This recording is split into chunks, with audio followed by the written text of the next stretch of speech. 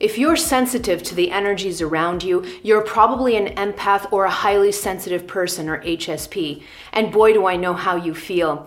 I ran away from social situations for years, or I pretend I had to go to the bathroom just so I could get away from dense energies. And every day I connect with more and more empaths who are really struggling in life because of their hypersensitivities. But what if I told you that your struggles as an empath have very little to do with the energies around you? Would you believe me? And in this video, I'm going to help you understand your empathic abilities better so that you can live a more fulfilling life. Because get this, beautiful soul, empaths are not here to struggle, and we're not here to live secluded lives. Empaths are here to thrive. They are here to live joyful, fulfilling lives. And I'm going to help you do just that in this video. Coming up.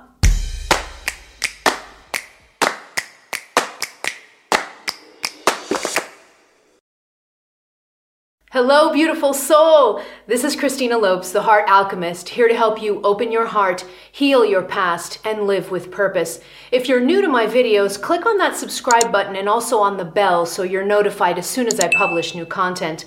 In this week's video, I'm getting into the topic of empaths. This is actually a two-part series. This is the first video in a series of two. A while back, I did another video on empaths, and it's going to pop up here on your screen. If you want to start there, I talk about other topics related to being an empath, so that's a good video to start with if you want to. In this video, it's going to be a first in a series of two. In this video, I'm going to help you understand why empaths struggle so much in life. And no, it doesn't have anything to do with the energies around them. That's a common misconception. There's this common misconception that empaths struggle in life because they're just too sensitive to energy, and so it's the energy around them that really is the problem and why they struggle. But that's not true. And that's what I'm going to help you understand in this video. I also want to leave a side note here at the beginning of the video just to let you know that I will be using the term empath to encompass also highly sensitive people, or what's known as HSPs, okay? So for the purposes of this video, the content in these two videos that I'm shooting, the content pertains to both empaths and highly sensitive people because the differences between them aren't really that big, and the content in these videos is really important for both of these groups, okay? So if you're a highly sensitive person but you're not an empath, don't worry about me using the terminology empath. I'm going to just use the word empath, but you know from here on in that I mean empaths and highly sensitive people, okay? So I wanted to leave that side note here before I begin the video. In this video, I'm going to be focusing on the 4 main reasons why empaths struggle so much in life. And what's interesting about these 4 reasons for why empaths struggle so much in life, what's interesting about these 4 reasons is that when you were a child, these 4 reasons were actually 4 protection mechanisms that your soul put into place to help you survive your childhood, okay? So these 4 reasons that then end up messing up your life later are actually 4 protection mechanisms that helped you survive as a child. So this is a great example of how something can be your medicine in one phase of your life and then turn into your poison later on. I've divided this video into 2 parts. In the first part, we're going to be going over why empaths need these protection mechanisms as children, okay? So why does your soul have these 4 protection mechanisms and why are they deployed in your childhood? So I'm going to be going over that in the first part of the video. And then in the second part of the video, I'm going to go over in detail what these 4 protection mechanisms actually are, okay? And this will help you understand your life as an empath from a whole different level. Once you finish watching this video, let me know in the comments below what your coping mechanisms as an empath have been up until now. I want to know, so let me know in the comments below. I'd love to connect with you down there, and the comments are also a great place for you to connect with others in our community and feel heard and supported. Okay, let's get started with the video. Okay, on to part 1. Why do empaths need protection mechanisms as children? Okay, so this is really going to kind of bust open your understanding of what it means to be an empath, especially what happened to you as a child, okay? We don't talk a lot about the issues that empaths go through as children, okay? So that's why I'm going to go over this in this part of the video. So when your soul, before you incarnate, let's look at this even from a broader sense. Before you incarnate, your soul chooses your empathic ability. So your soul chooses to incarnate with this superpower that's called being an empath. But here's the thing about being an empath. Because you're extraordinarily sensitive to energy, and the soul knows that, what the soul does is it always has these kind of protection mechanisms or escape valves, protection mechanisms that it uses, that it can deploy if necessary, especially if the empath encounters any type of childhood trauma, which is really common with empaths, okay? I haven't met a single empath yet that tells me that they had a really wonderful childhood filled with love and no pain and no trauma, okay? So the majority of empaths do seem to incarnate in problematic families, problematic ancestral lines with a lot of trauma and a lot of issues going on, all right? So that's where these 4 protection mechanisms come in handy. Now, I want to give you an example for you to start understanding this really from a physical 3D perspective, even from a science perspective.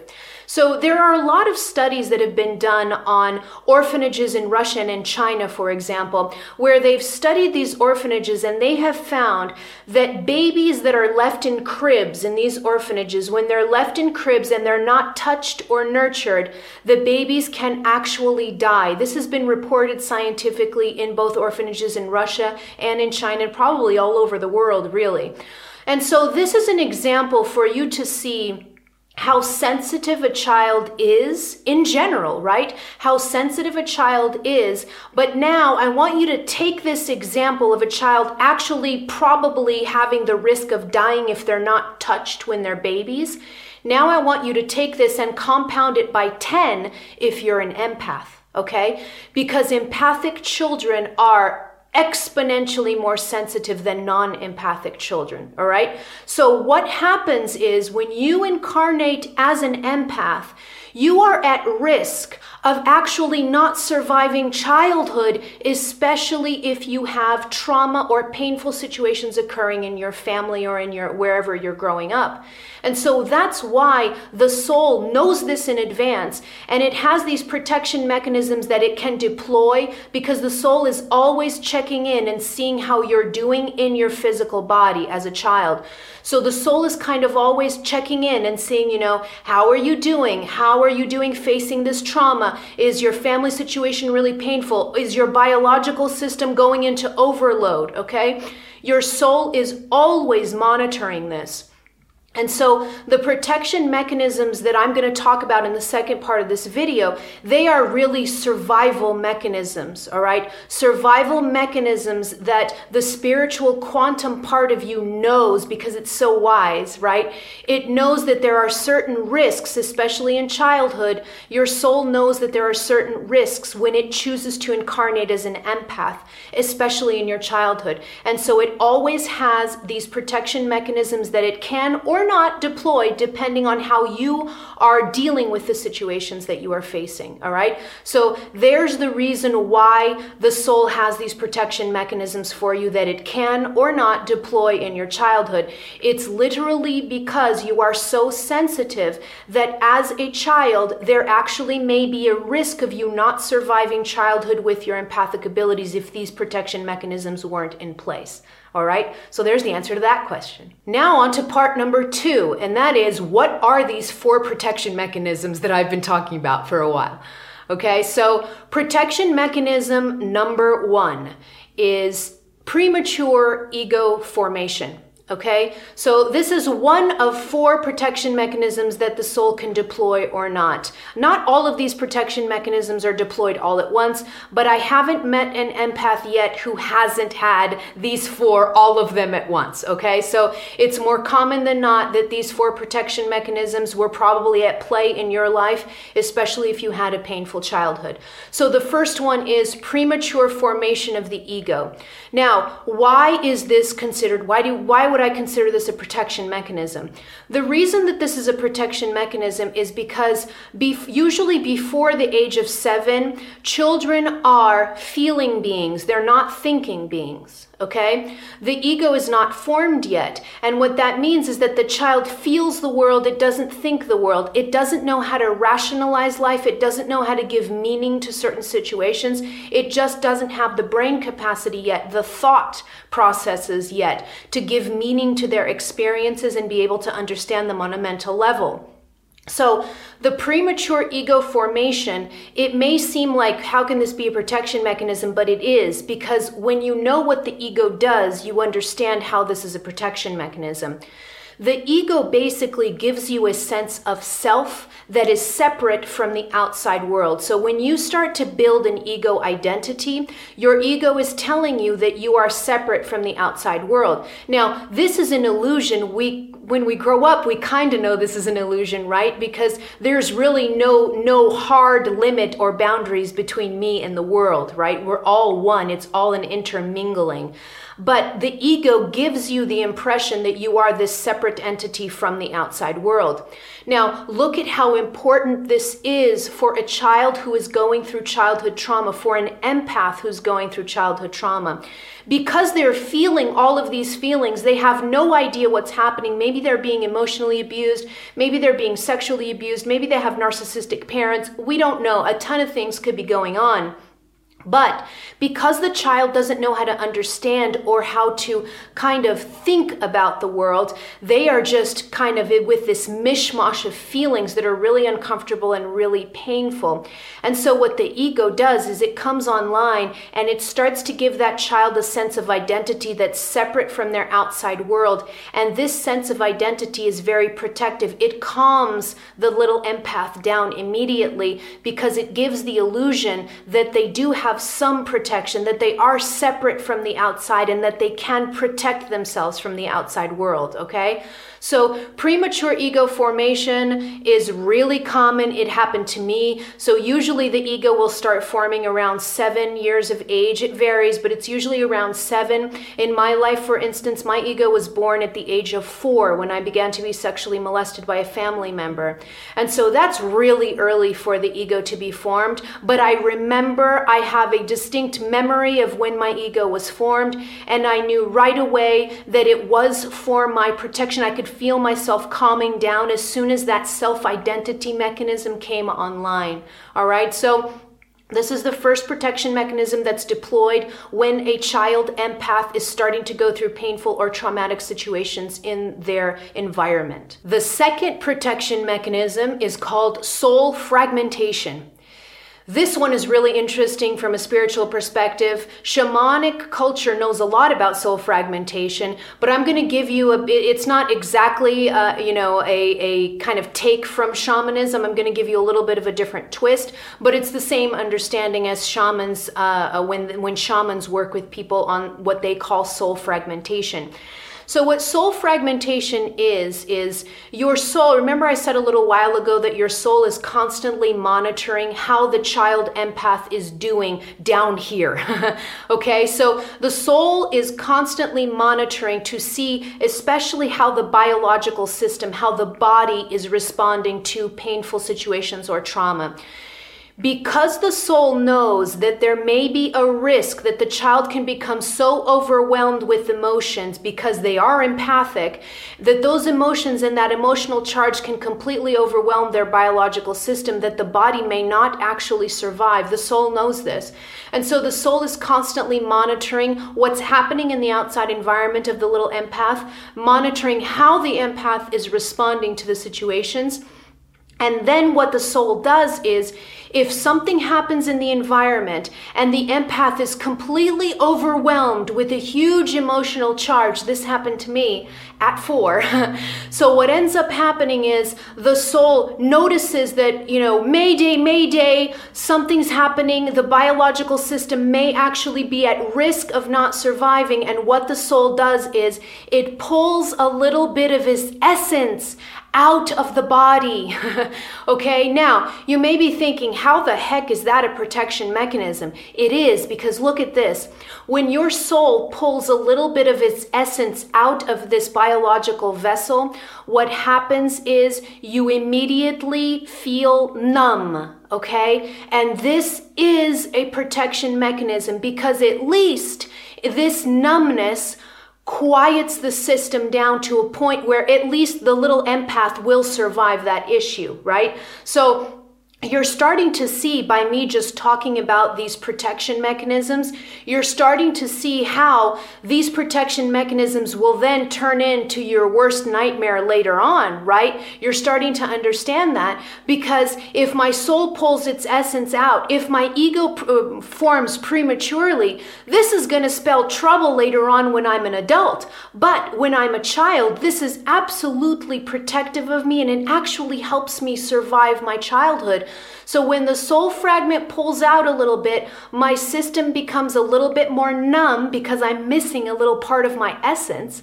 So my system becomes a little bit more numb, and in that numbness, I'm at least able to survive whatever painful or traumatic situation is happening to me. The third protection mechanism is heart closure. Okay, now to get into this a little bit more, I want you to understand yourself from a multidimensional perspective. So if you haven't seen what an aura looks like, what your auric field or electromagnetic field looks like, here's a picture of it popping up here. Now the aura is very complex. There's a lot of layers to the aura. I don't really want you don't need to know all of the details. I don't even know all the details of the human aura, but I want you to see this picture, because you can see that there are different layers to the human aura, and one of the layers is particularly important for this protection mechanism called heart closure, okay? And the one layer that I want you to remember from this aura picture is it's called the emotional body, okay?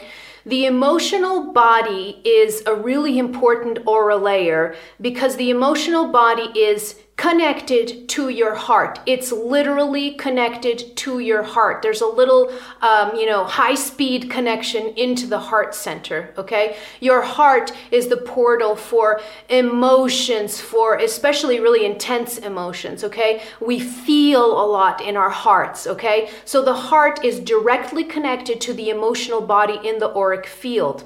Now, why is heart closure necessary, or maybe necessary for the child empath? Precisely because the heart is connected to the emotional body, and it's in the emotional body that the formation of emotional charge starts, okay? So imagine this.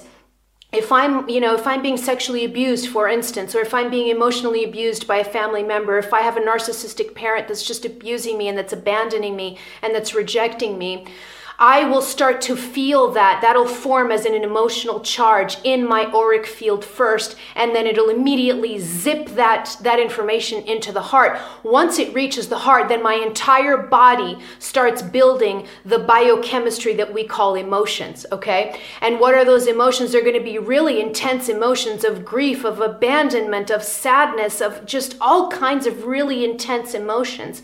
So if the heart is open and you're feeling all these intense emotions, again, the little empath doesn't know how to deal or how to process emotions like this, especially really powerful ones like grief. And in my instance, I was 4 years old and I was inundated with the emotion shame.